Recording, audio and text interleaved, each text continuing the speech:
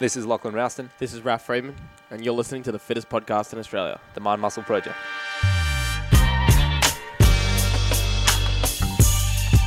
All right, Mind Muscle Project, welcome back to another episode of In the Black. Today, I'm joined by another founder who is a tech founder and in the fitness space, and I'm excited to dig into this story. And as you guys know, our most recent partner of the show, and obviously for all of you, for the thousands of you that do the online program with us, the project programming, that is with the Teambuildr app. And I have the founder today, Hewitt, on that to talk about it. Now, it's not the first time we kind of found out about Teambuildr, but maybe for a lot of you guys, it was kind of the first time using Teambuildr. But we're going to get the background story into this amazing app and the software and how it all works, and everything else that's gone into kind of building this soon-to-be massive empire. So, Hewitt, thank you for joining us on the show. Yeah, man. Thanks for having me on. No worries. Matt, I would love to know, even before we get into the app and where that started, a bit more about your kind of fitness journey. I think it's always interesting, like, what sort of fitness stuff were you in as a kid growing up, and I guess all that leading into when you decided to get into building Teambuildr. Yeah, well, I'm like a typical American athlete. Fitness was just a way for me to be a better athlete. Played football in college here in the States. And, at some point, the iPhone was coming out, smartphones were coming out, but we were still getting these sheets of paper from our strength coach. And my brilliant teammate and roommate, who's a very talented computer programmer, said, hey, I think we could probably get better participation in our athletic program if we took this paper and put it on an app. And we decided to build an app. And that's kind of how it started. Yeah, right. And what sport were you doing as a kid? Yeah, football. I played a lot of sports as a kid, but at some point my dad sat me down and said, hey, I love you, but you're not the most talented athlete there is. So it probably would be a good use of your time to focus on one sport. So I ended up focusing on American football. Okay. Well, it's good Dad's honest. What was was it after a particular game on a particular sport? Did you lose like 106-0 in basketball or something? I think it was like freshman year of high school. I was playing multiple sports and not really good at any one of them. And he, kind of said, hey, why don't we just pick one and then really do that one year round? I think I was 14 years old. And you know what? That was a pretty prudent observation on his part.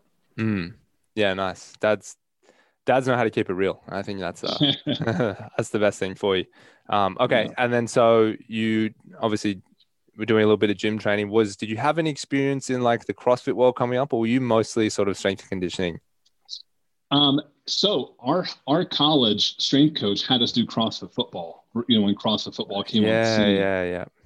And, I look back at those days and I had never been stronger, more powerful, and had repeatable power.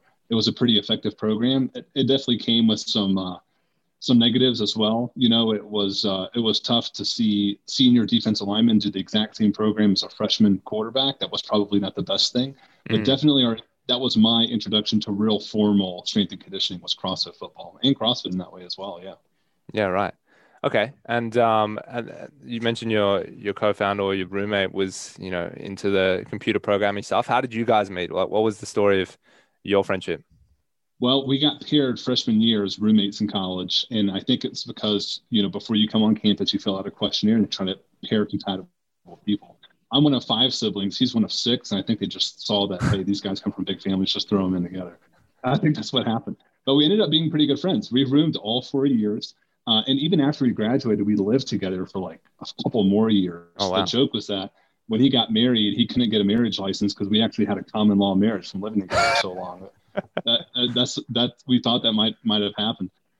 But we got really lucky. We were good teammates, good friends, and we ended up being good business partners. So that was kind of serendipitous.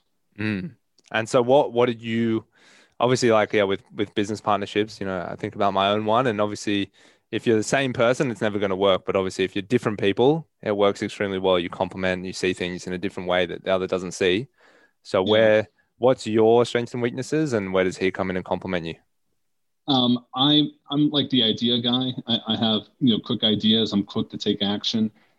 He, being an engineer by trade and, within his personality, I think is really good at thinking things through and kind of drawing out the nuances in our ideas. So I think that's how we complement each other really well. Another way I think we complement each other, and I've thought about this over the years, is our partnership has worked well because we do a really good job of suppressing our egos. We we don't necessarily think that one person's opinion is more valid than the others, even if we're really convinced we're right. Being right doesn't make for a successful partnership. Having a compatible, mutually respected decision-making process is what makes for it. So you got to take some personal losses and don't even view them as losses. I think we both do that pretty well. Yeah, I think definitely one of the strengths, I think in really any close relationship, romantic relationship, business partnership, best friend status, I guess, combining a few of those things for you, but is not really everyone's going to have disagreements and fights, right? But it's more like after we have these fights, how do we make up? How do we move forward? How do we learn from them? And I think that is the telling sign of a good partnership. Yeah.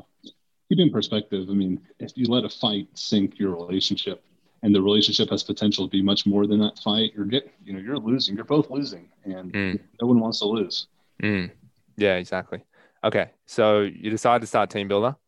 Was it called Teambuildr in the beginning? It was always called Teambuildr. Okay. And it was just, we came up with it. It sounded good for what we wanted, which was team sports. And we went to get on the internet, teambuildr.com, and Teambuildr, DER, was taken. Couldn't get that domain. So we had no choice but to buy dr.net because we couldn't get the .com either. This is when people bought domains and sat on them and whatever. Yeah. And we couldn't afford to buy the domains that people were parking. So yeah, it was also trendy to kind of take vowels out of things, to make them shorter. So it was okay by us, but we didn't have the .com for a long time until we could buy it off this guy. What was the .com? How much did he want for it in the beginning? Do you remember? It's funny. Initially, the guy wanted 3,000 US, and we didn't have that, and we went a couple of years, and then we just kept checking periodically, and then all of a sudden, the brokerage, the domain broker, was willing to sell it for 500. So I guess they figured we weren't going to pay for it. They might as well get a little bit of money for it, so we bought it for 500. Nice. Was the Teambuildr with an E, like the correctly spelt way? Was that like a massive price tag for that one? Do you remember what that cost? Yeah, I think it was pretty outlandish. And quite frankly, I haven't checked it in a while, but checking it over the years, no one did anything with it. Someone was just paying $12 a year to keep this thing and going to turn it over to some ambitious startup that raised money. We're ambitious and a startup, but we didn't raise money, so we're not going to pay that much money for your domain. Yeah, nice. Yeah, I mean, that's really one thing that I guess for apps like yours and some other companies we work with, like Waterfy, and even True Coach as well, one of our other partners, is you guys bootstrapped it, which is so different to how most tech startups do this way. In fact, most people think that bootstrap is not even an option anymore. They think, okay, you have an idea, you get a team, you convince a VC to give you money and you go from there. Tell us the decision maybe to not take funding, if it even was an option. How come you bootstrapped it versus, not taking funding?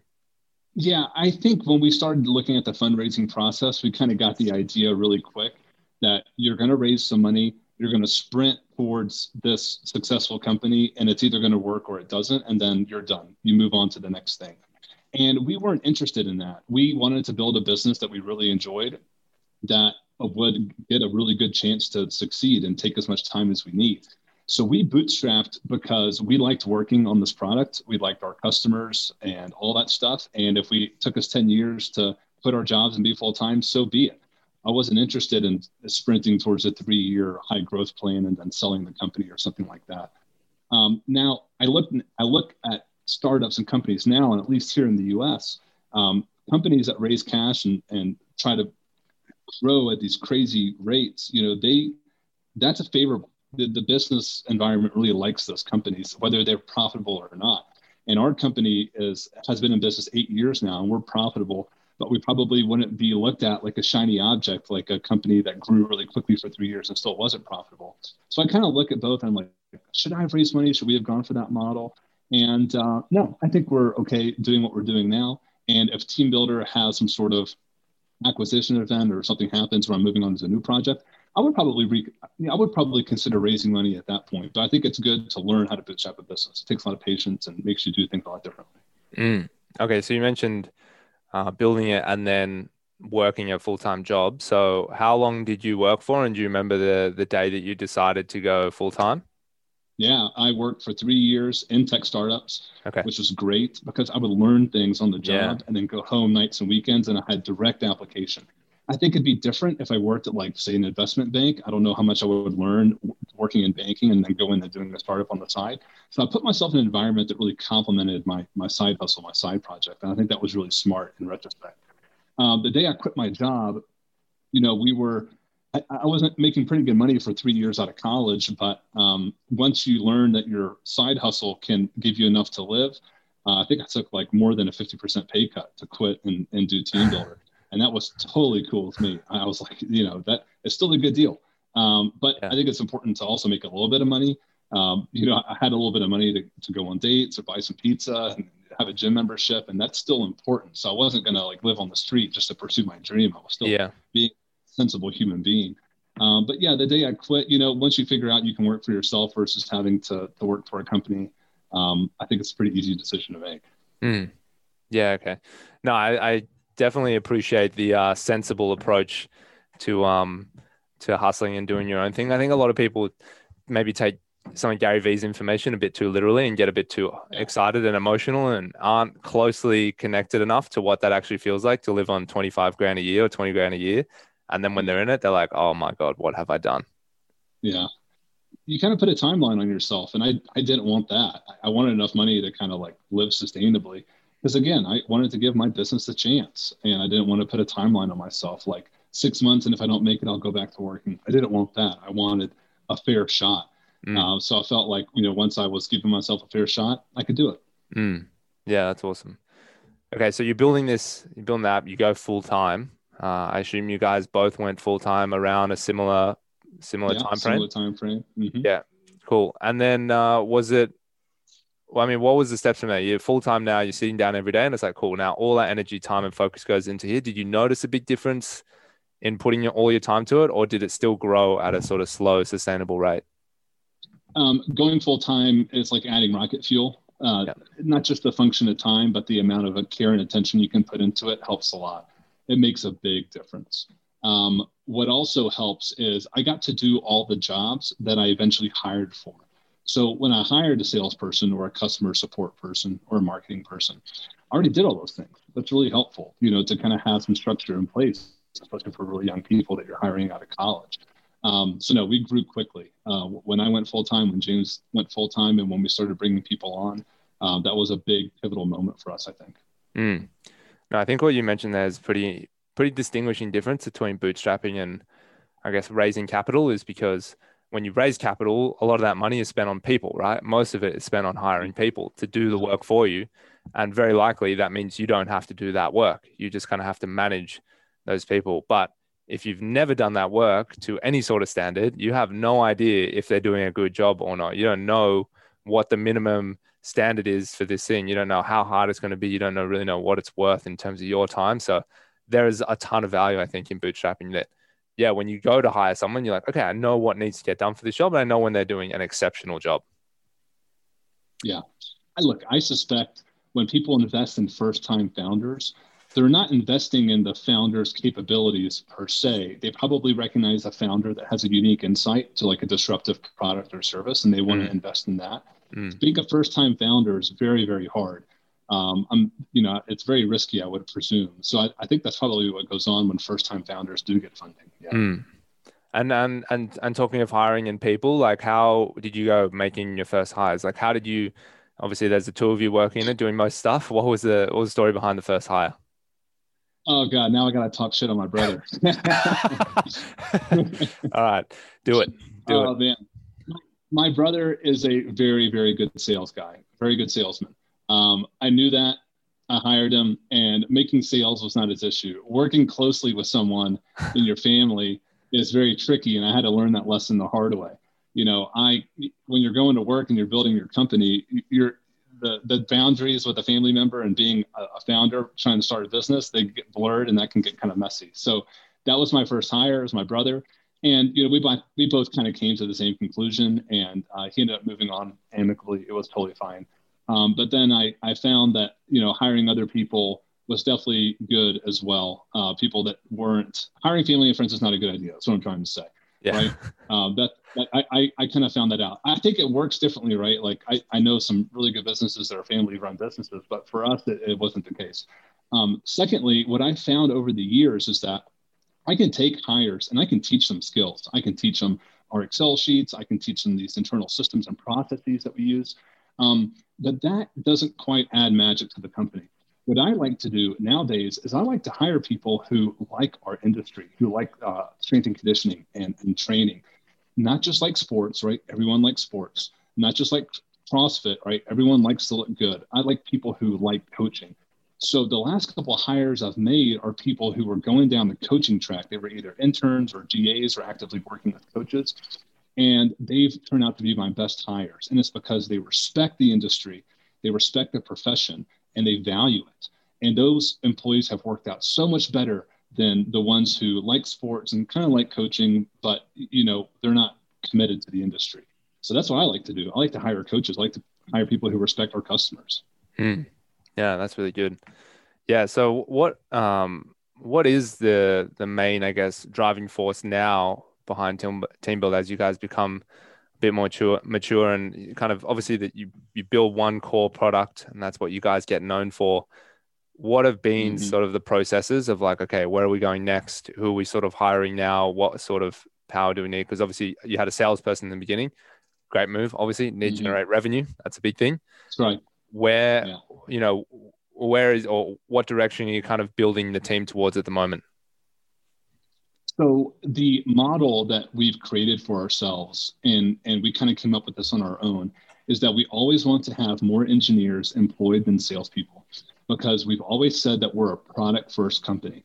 And if you have more salespeople pushing the product than people building it, it's kind of hard to really believe that you're product first.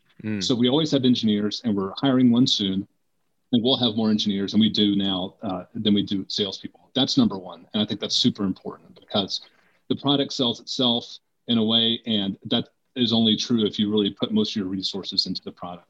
So that's how we treat our personnel in terms of structure. Now, in terms of how we build our product in the future, we came out of the team strength and conditioning space, college, high school, professional. We do really well there. And then we have the other side of fitness, which is personal trainers, gyms, performance facilities. And all the softwares we've seen out there have kind of been catering to one or the other. And in our own right, we've been catering to the team sport place. And James and I are convinced that there is the ability to build features that benefit both. We think it's very possible. And that's what we focus on. We want to build features that benefit Ohio State football, as well as benefits, Excel training and performance private facility in Australia. We think it can be done. So when we look at features, we think, how do we bridge the gap? How do we build things that are really valuable and intuitive for both of these users? Because we think it's possible.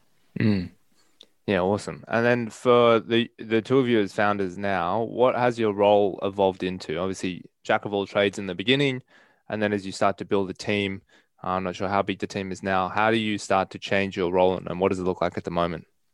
Yeah, so for James, we have to look at our comparative advantages. James is a brilliant developer, and he is a brilliant manager of developers. That's really valuable. So we're looking to take away things from James's scope of work that lets him focus more on coding and managing the people who are coding the product. That one's pretty easy. For my role, I have a lot of different departments, from marketing to customer success to sales to operations to a lot of stuff. So for me, my role is kind of that of a COO, and realistically, it's more of like a project manager. And I help people on specific projects while also keeping an eye on a dozen projects going on at the same time and making sure we're prioritizing the right ones. So I look at the COO role as my role, and I really kind of embrace it. And you have to be really, really scrutinizing of where you spend your time. A lot of things can creep in, and you have to kind of cut those things out to really make the important things. Yeah, absolutely. And what are you finding now is what falls into that category? I mean, obviously your mind changes on a lot of things. Is that, wow, I really need to focus more on the hiring? Do I need to manage people more tightly? Do I need to build better systems? Or it's all of the above? Well, hire a good accountant or accounting team. That's for sure. That stuff will suck your soul. I mean, really, if you can outsource that, it really helps. We loved having an office, but now we're completely remote. Right. We don't have to worry about an office anymore. That's kind of something that's off our plate. That's good. We like that. Think about some things you can really outsource. Don't be obsessed with outsourcing, but think about that. In my world, what I think about what would bury our company, right? If we had 0 free trials on our software this past month, that would be really hard to get our sales guys to make sales. We got to get trials in the door. I have to evaluate where we spend our money on marketing, on advertising, see what works, see what doesn't. It kind of starts there. And then we work on the sales team. Are they optimizing the outcomes that we get with these leads? Those are really, really important. And then, of course, as we build our business over time, we're a renewal business. People pay for our software, then they come up the next year, the next month, they have to pay for it again. They only do that if they're using it, if they feel like they're getting value out of it. And that's where customer success comes in. So I really boil things down to what would bury the company. Okay, that's your lifeline. Every day you should be very attentive to that stuff. And then once you feel confident in that, you can then move on to things that are a little bit more peripheral. But the big rocks are the big rocks, and you got to pay attention to them at all times. Yeah, absolutely. Well said. Okay, so that's a lot of the stuff, obviously, as Teambuildr as the business. Now, you more personally, how's your routine as a founder kind of evolved over time? I think people are always curious for, sort of type A personality, high achievers, people that have a lot on their plate, juggling a lot of balls. How do you kind of manage your diary, your schedule, your morning, your evening routines, all the above? Yeah, I worked with an executive coach that kind of took me through a routine that had to do with a journal, and that's pretty helpful. But I'm not obsessed about my own personal routine. I guess it's my personality type, but I'm okay relaxing. I'm okay doing things that I like to do personally that have nothing to do with work. So I think I recognize that it's important to me to do those things. So for example, I like to ski. I live out here in Breckenridge, Colorado. I've skied 80 days this year. It's important to me. I like doing that. It doesn't mean that I'll also do another activity 80 days, but I am going to do that. That's part of my process. It's like I have to really recognize what I enjoy doing, and I have to do those things because that's what brings me energy when I come back to work. I'm on, online on Monday morning. So that's important to me. I think I'll start with that, is recognize what you like. If that means reading business books 24/7, then do that. But that's not for me, right? I like to get out and do some other things that don't have to do with work. When it comes to work, focusing on my employees, making sure that they're happy and fulfilled is hugely important because turnover can really hurt your company. If you have 4 trainers and 2 of them leave, you're going to make quick hires, and that might make you prone to making bad hires. So I really make sure that people are happy and fulfilled at their jobs here at work. That's part of my routine, is checking with people and being attuned to their needs and their own happiness, because that's important to me and our company's outcome as well. Other than that, I don't think working out is like my lifeline, but I definitely have to work out to feel good about myself, to feel good that I'm participating in the industry that I work in, right? It would feel really wrong if I didn't lift and I was selling software to strength coaches around the world. So I'm definitely into that. I like just old school bodybuilding workouts for now. I really got to get out of that routine. I get my workouts from pen and paper strength app, believe it or not. I run a software fitness business, and I buy my workouts from pen and paper strength app, but sells PDFs. But whatever, that's what I like to do. I really enjoy doing those. So that's a little bit about my routine. But I don't have a strict routine like a morning or morning gratefulness that I do. I think it's important to wake up and really think about what would energize me that morning. And sometimes that doesn't necessarily mean working. So I'm kind of open-minded when it comes to that. Yeah, by the sounds of it, it seems like you've spent a bit of time in self-reflection and coming to the, conclusion of, no, this is how Hewitt is optimal and this is how he's going to be the best for Teambuildr. Was there a sense in the beginning of, when you're a little bit less confident in your abilities as, a business leader, as a founder, that you were maybe carried a sense of guilt or maybe fraud syndrome you're like, no, I really want to ski, but, this tech mogul says, no, you got to do a, 100-hour week. You got to be doing nonstop, and you maybe were like, well, I really want to ski, but I know maybe I should be reading business books, doing extra development, doing late nights, all that sort of stuff. Did you wrestle with that a little bit in the beginning or over time? Okay, that's a really good point. Okay, when I'm 24 years old and working on Teambuildr, no, I'm not skiing 80 days a year. I am not going to Coachella with friends. I gave up a pretty significant portion of my social life in my early to mid 20s. Insecurity definitely drives that. I went to a good college with a lot of people who go into traditional careers, banking and consulting and med school. And if I'm working on my business, I want something to show for it. So early in my 20s, it was kind of lonely. I definitely was working harder, longer hours than I am now. I definitely identified more by my business. And I think as the business had become more successful and I grew older, then I kind of started valuing other things because that insecurity, that pressure is kind of gone. And, I don't know if that's like a good narrative, but it was good for me, I think, to have a little hustle in the beginning. And then once you make it a little bit, have some perspective, step back. Because if I kept the same kind of attitude now today that I did back in, my early 20s, what kind of way is that to live life, right? What are you aiming towards? We have a pretty moderately successful business. What's the point of working that much harder for some marginal results that wouldn't really give me the same fulfillment? So I think my attitude definitely shifted over the years as my business created more security and a little bit more success for James and I. Mm. And do you think that potentially you lose a bit of your tenacity and potential for growth by bringing a bit more balance to your life and perspective? I'm not saying either answer is right or wrong, but obviously the thing that gets you to the dance potentially might be the thing that can take you to the next step. There's a lot of founders that constantly borrow more money. They constantly reinvest. They constantly back themselves into the same corner they had when they started to give themselves no option but to succeed. Obviously, you've taken a different approach. Does that sometimes cross your mind that potentially you've lost a bit of the same energy and tenacity that you began with? It does. It crosses my mind. But I think about how I can kind of best impact people around me. If I kind of had the same tenacity and the same attitude that I did in my early 20s, I don't know if that would necessarily be the best thing for my family, my wife, my employees. I think I probably have a better impact on my relationships, right? Because that's what really matters is my relationship with people rather than the success of my business. I think I'm better off now with where I am in this state of mind than otherwise, because if you're going to be a high performer at the very tip of the bell curve, inevitably you're going to alienate some people, because that's just how life works, right? You're going to have different interests, different priorities in terms of how you spend your time and your attention. So I'm okay with it. I'm at peace with it. And look, we still work hard here and reinvest a lot of resources into our business. Of course. We just don't lose sight of the main thing. I feel better off for it. I really do. Yeah, that's good. Awesome. Okay. And as we kind of, finish this conversation, what would be potentially some of the most, give people an idea, would be some of your best advice to potentially new founders starting in any business, really? Maybe we could keep it potentially to this sort of strength and conditioning industry. So maybe it's a new coach, maybe it's a gym owner who's opening up their first facility. Obviously, a lot of your clients as well, people like us, even online coaches as well. What sort of insights or what's maybe a big key lesson you would, impart onto them as they begin their journey?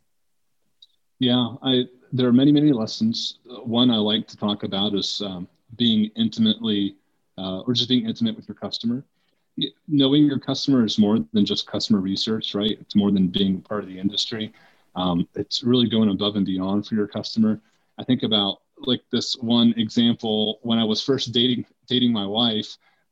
We were in bed, and at like 11 o'clock at night, I was on my phone writing an email. And she was like, "What are you doing on your phone writing an email?" And I was like, "Oh, this customer had a question and they're in a different time zone. So I'm just going to get back to them right now." And that's just a little microcosm for that's being customer centric, right? Mm-hmm. Not a sustainable behavior. I do that less today now than I did before. But in the early days, we were just obsessed about making sure the customers liked our product and liked us. And then I felt like everything kind of took care of itself from there, because in our early days, our growth came from customers telling other people about us. And I think that's how it works in a lot of industries. We have a huge marketing budget today, but I can't take that budget and buy the word of mouth referrals that come organically to our business. And the only reason that happens is because we really like our customers, we're invested in them. And it kind of ties back to what I said about hiring. If I can hire people who respect their profession and respect our customers, they're going to do more for us. So that's a big one. It's easy to like your business, to love your logo, right? If you have the sweet company name, that stuff's easy. Do you love your customers? Do you really like working with them and talking to them and supporting them? That's what's going to get you over the finish line, in my opinion. Yeah, I'd say as a testament to what you just said, we had a little bit of a hiccup in the beginning when we were loading up one of our first programs. And then Connor was like, it was like the weekend. And he was messaging your team. And I thought, fuck, these guys are actually on top of it here. Like they are they're texting with him. Like who just starts texting with him to sort out issues? Like normally it's like an email and then you get a reply. We've seen your email and we will get back to you within 24 hours. And it's this whole drawn out process, which can last a week over one really small problem, but it was very quickly fixed. And I'll tell you what, my anxiety levels dissipated very quickly. So big credit to you and the team of just getting that sorted for us. And I think, like I was telling my team yesterday at the meeting, every company is going to make mistakes. It's just how you, I guess, come back from that mistake or how you handle that mistake with your customer that says a lot about your company. Yeah, well, I appreciate that. As we keep adding kids to our families and as we get older, I wonder how much weekend texting we'll do. But for now, yeah, we are texting on weekends. Yeah. But like you said, it's customer centric. And I think that's definitely why we made the decision to go with you guys and why we, telling other people and obviously telling all the people listening. But no, I think it's a very fascinating story and a great journey. So Hewitt, anything you want to leave the audience with, anything to wrap up with, maybe some insights about what's coming with Teambuildr in the future for them to look out for and with yourself? I don't know if there's anything specifically about Teambuildr that's going to be like, really, really exciting to the people listening. But I do have this one funny story. There's this gym in this facility that I kind of work out of as co-working in a gym in a hotel. So I go to the gym and it looks like a CrossFit style gym, but the trainers don't do CrossFit. And I was training one day and the trainer came in and said, "Hey, we have a HIIT class right after open gym. Do you want to come to the HIIT class?" And I was like, "Oh, sure. I'll do a double, I'll participate." And it wasn't very good. In fact, it was awful. It was just an awful class. The movements made no sense. The programming didn't make any sense. It was just a bad class, right? In this great facility. And, I was talking to my buddy back home, who's a customer of mine, and he's moving from one gym space to another. He's doubling in size.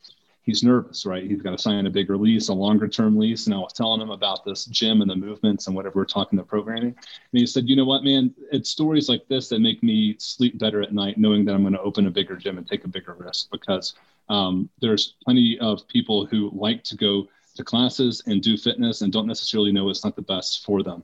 But then there's gyms like mine, and we'll be there for them when they're ready to work with someone who, put the time and effort in to make a quality gym and a quality program."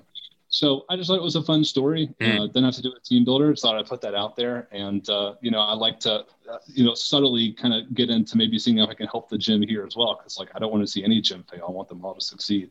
So yeah, just an interesting personal story from my past life. That is good. No, I like that story. It's some good lessons in there. Hewitt, it's been an absolute pleasure to have you on the show and share the story. We look forward to a great partnership with Teambuildr. And guys, obviously, anyone that does the programs, you guys know, super easy to use. I know there's some more features coming, like some longer form videos with some instructional stuff that we'll be posting in there. But what I love about it is it gives us the flexibility and the tools to make it really easy to kind of put our programs in and then have people use them and access them. And the feedback's been great. So thank you to everyone who uses the app with us. And then, anyone listening to this who obviously wants to use their programs in the app, it's pretty easy to access all at the same link that we always use. So Hewitt, again, thank you for being on the show. We appreciate it, and we love your work at Teambuildr.